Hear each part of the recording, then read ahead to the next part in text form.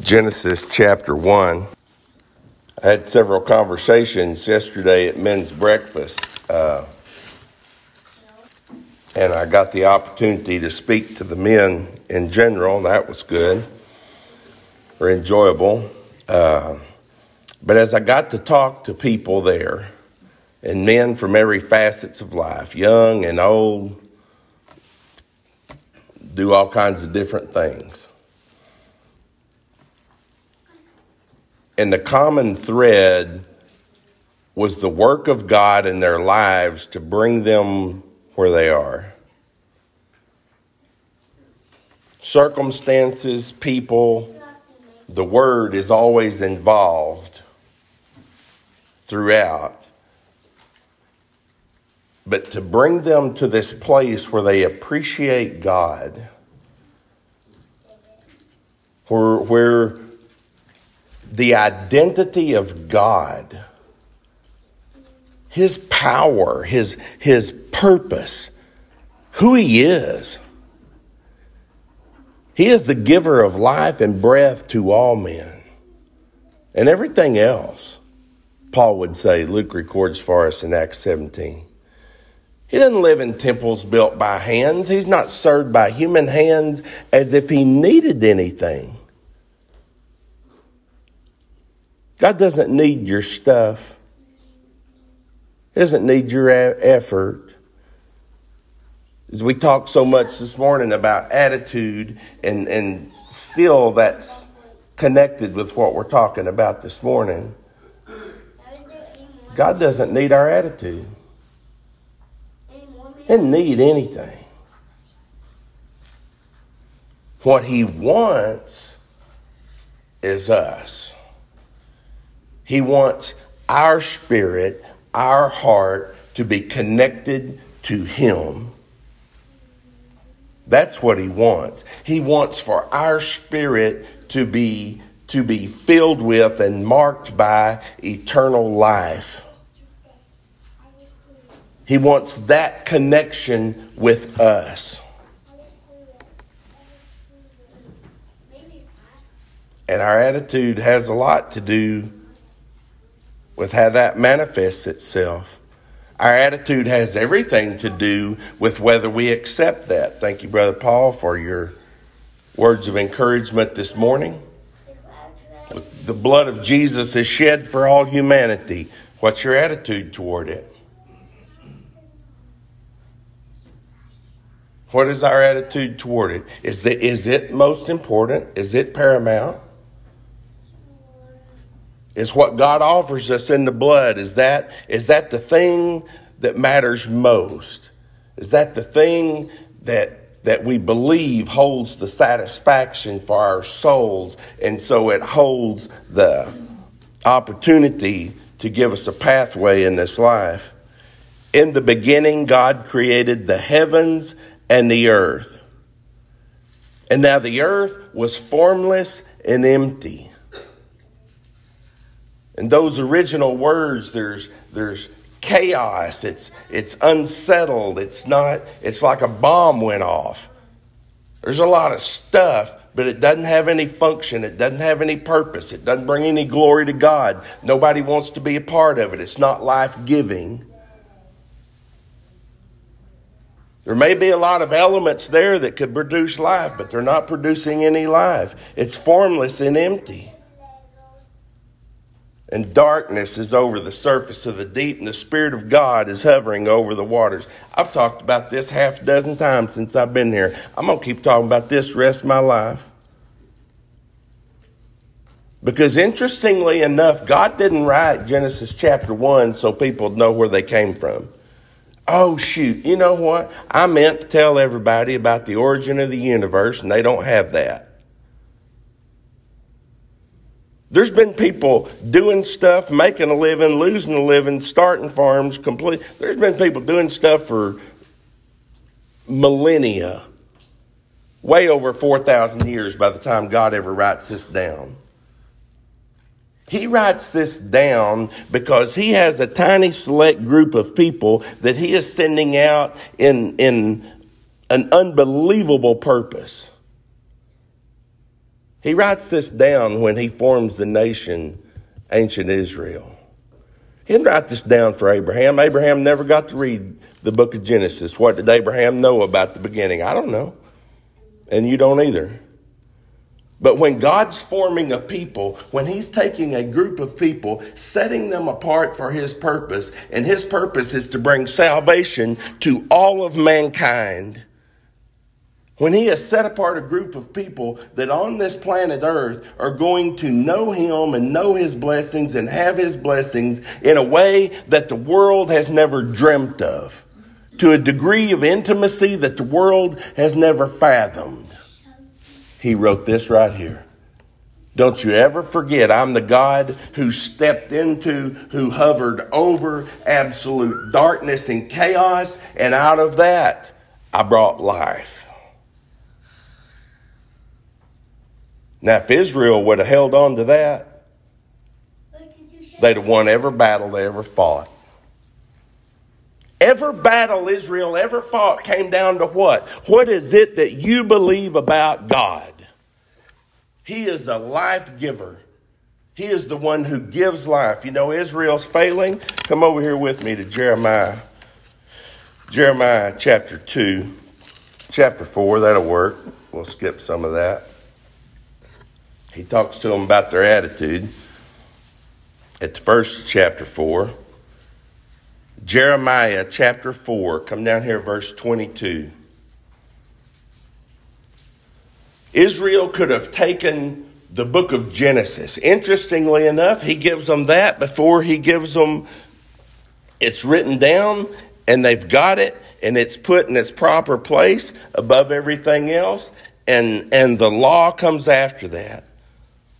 All the specific mentions of what they're to do and how they're to love God and follow God and worship God, all the detailed specifics of that come after the fact that they learn who God is. That's what the book of Genesis is for. And the book of Exodus just starts spelling it out. You want to see light come into darkness? You want to see God bring life? He steps right into ancient history and he rescues Israel from Egypt. That's the book of Exodus. And provides for them a priesthood and a tabernacle and access to him. But somehow that wasn't enough. Somehow that didn't reach the depth of their attitude in a general way. It did some of them. Some of them just couldn't get over the book of Genesis. Some of them realized that no matter what was happening, God was trying to give life. God had given life, and God made a promise through Abraham to bring and give life. Time we get to Jeremiah chapter 4, and God's people are in exile. They're in exile. They're doing bondage because they didn't change their attitude. They were unwilling. They were unwilling. They were unwilling to listen, to hear. He said, verse 22 of chapter 4, my people are fools. They do not know me. They didn't read what? They didn't read Genesis. They missed it. That's not the foundation, the fundamental foundation of how they live life. Remember when the Pharisees came to Jesus and they got all these questions about remarriage and redivorce and all this mess, and Jesus said, y'all ain't read Genesis chapter 1. That's your problem. Well, that was always their problem. My people are fools. They do not know me. They are senseless children. They have no understanding. They are skilled in doing evil. They know not how to do good. They took all that God gave them, the abundance of what He gave. He gave them houses to live in they didn't build, fields to farm that they didn't plow. He gave them all of the stuff in the promised land. Everything that they took, God gave them. And He said, you got to be real careful when you get into that you don't forget me. And by the time Jeremiah sits in the ruins of Jerusalem and they're in exile, and he said, this is the problem. We forgot God. And every problem we have on this planet or in this congregation, or in your life, or in my life, comes when we forget God. I'm foremostly reminding us this morning, keep it simple. Remember who God is. This is the victory that has overcome the world, that we don't do what ancient Israel did, that we take who God is and we hang on to it with both hands earnestly. And so when we face life and its obstacles, when we face life and its traumas, when we face life and its disappointment, most especially when you face life and its sin, you remember who God is. When you find yourself led astray from the light and led into some darkness and led into something that's not of God and not good, the thing is not to contemplate how long it is, how bad it is. The thing to contemplate, brothers and sisters, is God. You think people who are addicted to some kind of illegal narcotic, you think people addicted to heroin need to spend a lot of time contemplating the evils of heroin? Then one thing they need to complicate, and that's the goodness, contemplate, and that's the goodness of God. Because a sinner gets a hold of the goodness of God, Romans 2:4 says repentance is imminent. A change of mind and a change of attitude is imminent. And I got to change my mind on a regular basis. On a regular basis. I mean, I'm sorry, Charlie. I just keep forgetting. Well, that's why God wrote it down. He wants to remember who he is and what he's done. My people are fools. They do not know me. They are senseless children. They have no understanding. They're skilled in doing evil. They do not know how to do good. And listen to this. God said, let me draw you a picture of what this looks like. We just read in Genesis. Maybe I should have made this sermon longer and we should have read all of chapter 1. Have y'all ever read Genesis chapter 1? And God said, and God said, and God said, and God said, let there be light. And there was light. And God spoke the entire universe into existence. And as he's creating and he sees it be good, and he said, and this was good. And then he formed a man as his own image, and he breathed, spirited into him the breath of life into his nostrils, and man became a living being. And God took a rib from the man and he made a woman, and he gave this woman to this man. And now he said, this is very good. It's a beautiful thing, a God-glorifying thing where life and peace are abundant. Here's the antithesis of that. When God's covenant-related children forget who he is, when they become foolish, when they become skilled in doing evil, when they don't know how to do good. I looked at the earth and it was formless and empty. And at the heavens, and their light was gone. It's as if we've gone back to creation and the whole thing's been undone. I looked at the mountains and they were quaking. The mountains are the thing the psalmist says. I look to the hills, and where does my help come from? The hills and the mountains have always been something that people look to for stability and peace and rescue and a place where it's good. He said, I looked at the mountains and they were quaking and the hills were swaying. I looked and there were no people. Every bird in the sky had flown away. I looked and the fruitful land was a desert. And all its towns lay in ruins before the Lord and before his fierce anger. There's a reverse of creation. And the Bible says that in Christ Jesus, we have been recreated. God has created us. We are his craftsmanship, his workmanship. And he has created us anew. The old is gone and the new is come. Come over here with me to the book of Colossians.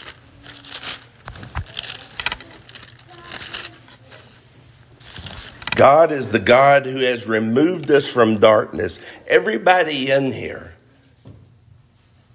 if you're a Christian, then God has taken you from the darkness that ruled your life, from the selfishness and the carnal mindset that was just about me. What can I do? What can I have? What can I achieve? What can I accomplish?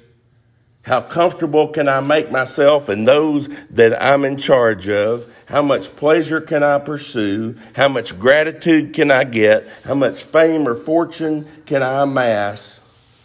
That's the mindset of the flesh. And it's death. It doesn't bring life and peace. He has rescued us from that. He has washed the evidence of that and the results of that sin. He has washed it off of our soul, and He has made us to be new.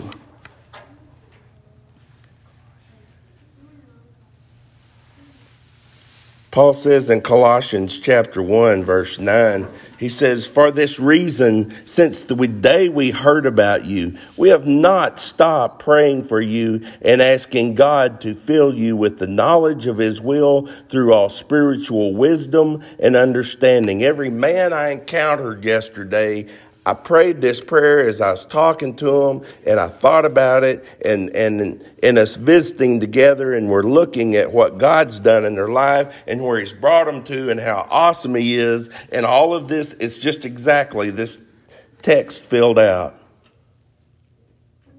And we pray this in order that you may live a life worthy of the Lord and may please Him in every way, bearing fruit in every good work. See, this sounds like we've gone back to Genesis 1, and it's how it ought to be. It's not a fruitless, barren desert. It's not chaos. It's not darkness. It's not quaking mountains. It's not instability. No, you've got fruitfulness here.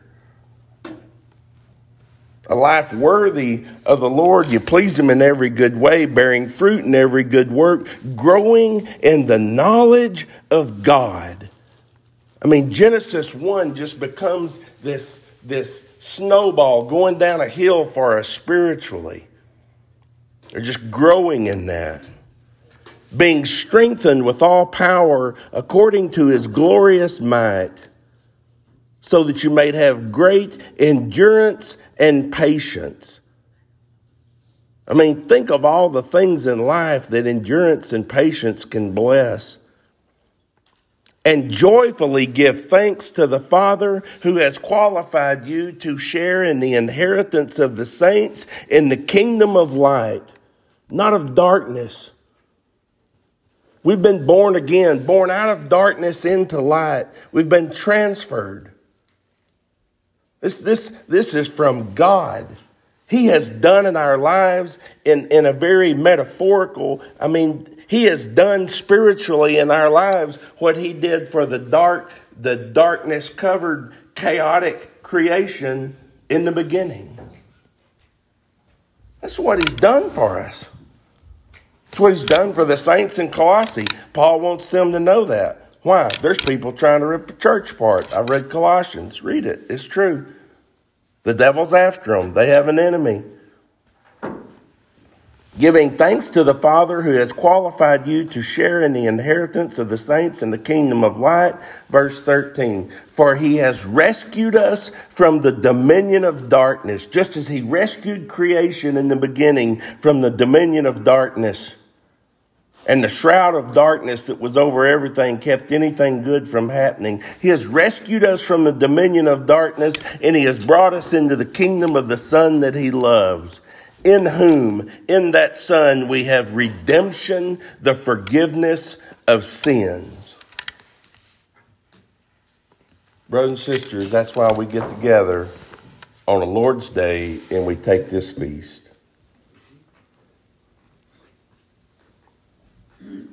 And for us to come into this building or any building or sit at a coffee table or a kitchen table and to take of these emblems and tell God, stay out of our business, leave me alone, I did what you said. You wouldn't tolerate that attitude for 1 second from a child that you're in charge of forming and growing and nurturing their spirit or their life.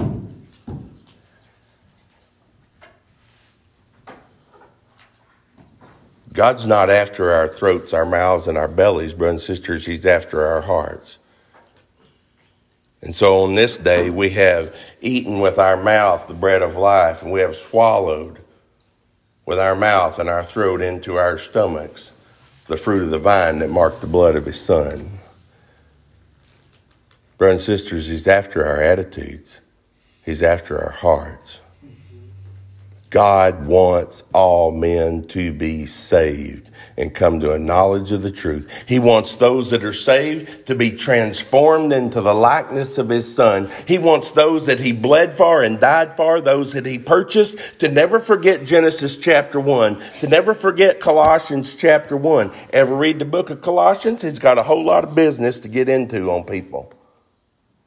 He's going to tell people how to treat their wives, how to treat their husbands, how to treat slaves, how to treat their children. And he started off with, don't you forget what God did when he created you.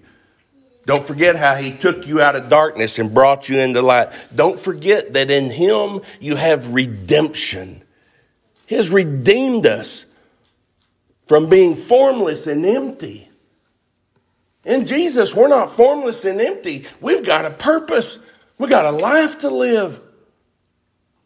We've got a attitude and a spirit and a message to share.